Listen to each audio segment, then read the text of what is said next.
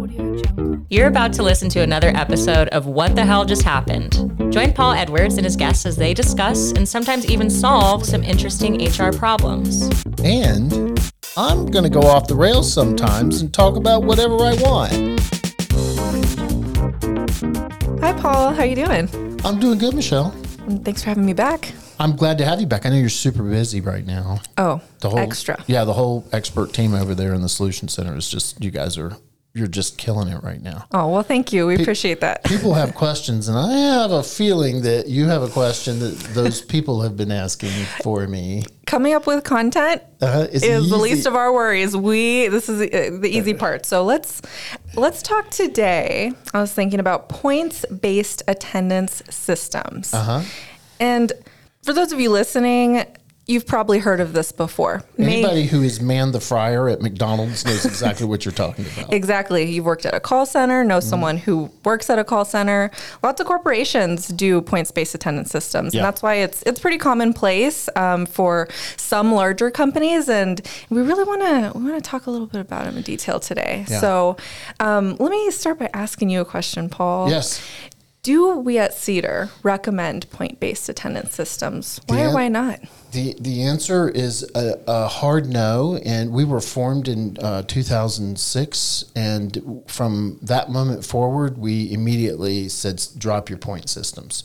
So as employers do, many of us do when we fire up a new business and we have employees, is we look to what other businesses are doing or were doing, and we say, okay, we're going to do it that way. And it's not always a bad thing, right? But point systems were kind of prevalent at the time, and it's one of the first things that we learned was not a good idea. It's not something that we want in place with the businesses that we work with in the way that we work with them.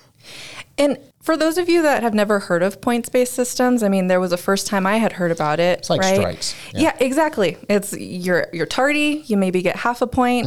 You're absent, you get a full point, and then you go on and on until you reach a certain number of points. Certain number of points equals disciplinary action or termination. Right. And so that's for those of you that haven't heard of it and might hear about it now because you have your ear to the ground. That's what that is. And I understand when I'm on the phone with a member, I understand why they're interested in this. It brings some level of consistency. It's appealing. It seems easy. We'll just keep track of the points. Yeah. And then when you've got too many of them, we'll do something to you. Exactly. And, I think we need to dig in just a little bit as to why don't we recommend it? Do you want to give a little insight into why we don't? I prefer to work with adults. So that's one of them. I think that when you put mindless systems in place, you get mindless outcomes. I think that even, for many years, I think you're managing people, not robots that would respond to a point system. Yep. I think if it makes your life better and the employee's life better, it's a good thing. But if it makes your life simpler, that's not necessarily better. I have a metaphor running in the back of my head right now. And you know I love a metaphor. Please share. Oh, please share, Michelle. I'm always interested to hear. I'm always into metaphors. What he came up with. Okay, so a point system is a little bit like a map. And so imagine that you went to Google Maps and you said, how do I get from point A to point B? And Google Maps says there's 17 turns, and this is how you get there. And on the 14th turn, the bridge is no longer there. And they just drive you right off into the Grand Canyon. Yeah. And that's a point system. If you just following point to point to point, they're just little waypoints. Yep. You just drive right off the cliff. I know the counter to that is, we have exceptions to the point system. There you go, Paul. Okay. So you hit on the main cultural aspects and just realities of why this isn't a great idea. It's not great. There's also the legal risk, and we not to be the bearer of bad news, but we have to address that, right? Yep. Because this is your business, and it's important that you know what risk it poses. So points policies often conflict with a worker's rights, and how? So great question. Well, the most straightforward example I can give is when a state has a paid sick leave law. So you definitely shouldn't be counting points. No, those should be paid sick excluded. leave So there's an days. exception. So let's write a paragraph for that. Exactly. Okay. What about just random medical accommodations under the Americans with Disabilities Act that need to be made. Okay, so they're taking time off, or they need time off, or they need to be late, or they are late because there's a medical related reason. Michelle, can I just say that the way that one crops up is that they don't have a note from their doctor at the time, but once you use the point system, add it up, and take the adverse action against them and fire them, they then are able to lay their hands on the reasons why they were late. Exactly. And they are related to bona fide medical issues, like, I don't know, maternity leave. Yep.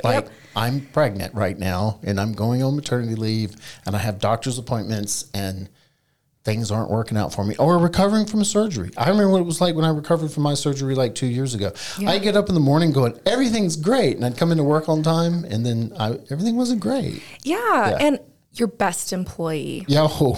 I always ask this question. Are you willing to lose your best and most productive, just somebody that, they're amazing. They're your best. You're their favorite. Okay, let's not lie. Like, there's favorites here and there. I mean, you don't want to lose them. And for good reason. They produce, they're high producers. They're just wonderful to work with. They add to your team. Are you willing to lose them over the points-based system? Are you going to apply, are you going to decide every now and then to kind of, we're not going to put that point on? Aren't you? Aren't you going to do that every now and then? Are you going to make that decision the same way every single time? Yep. Because if I want to look at the record and I'm depositioning, I'm not going to deposition anybody, but if someone's depositioning, then they're going to ask for the time records, and it's going to show that time and time again, you had a certain subset of employees who were late that got no points, and yet you have another set of employees who happen to be in some kind of protected class. Yeah. And you weren't thinking that. That's not why you did it. You were like, I like this person, and I'm going to do things for them, and I don't know this person, and I'm not going to do things for them. So points for you and no points for them. Right? Yep. So, I mean, here's what it boils down to.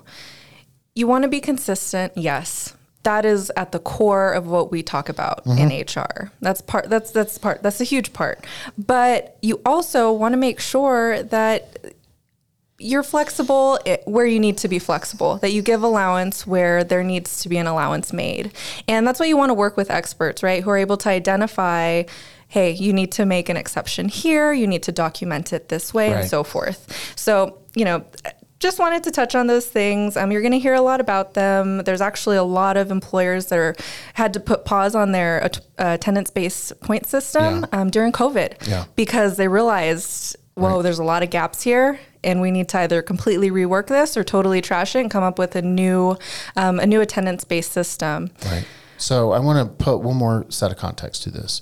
Most of the time, in my experience, a point system is effective when you are hiring teenagers and you expect turnover, and it's okay because you have a set of workers who are recently used to having someone use a stick to get them to do something. Right? Yeah. I mean, it's a complete parental approach. You're getting another point, you're going to lose your job. And now your parents are going to be mad at you because you lost your job. But for the most of the people that I work with and that we work with out there, hitting them with a stick every time that something occurs like this is not the way to do it. Now, that doesn't mean that I'm not saying you can't hold people accountable and that you should just let people show up when they want to or whatever that might look like. But the conversations are adult. They're much more different. They're based around people showing up because they love their job. They're good at it. You've figured out how to fit them in, and I'm going to say it again. They're part of your mission. They're part of your vision. They're part of running the practice. They're part of all of your successes. They're part of all of your failures, and they're going to be late every now and then. Yeah, we're only human, right? Yeah, and you got to figure it out. And when they're late too much, you got to figure it out. Walking in and telling them how many points they have is really not a good way to start with an adult to get them to do something. And if you've got somebody that would be effective with, then you probably shouldn't have them on your team. There you go. All right. Nail on the head. I guess we've made it clear I do not like point systems. And you as an expert don't like point systems either. Yeah. So if you've got one out there or you adopted one, there are some problems with it. Just be careful, but also be consistent. And that's what we have on points. Yeah. Yeah. If you remember, give us a call. Oh, by the way, Michelle, double extra bonus secret squirrel nut points for you for asking that question. So that takes out 5 of your points. Oh, yeah. Thanks. Thank you, Paul.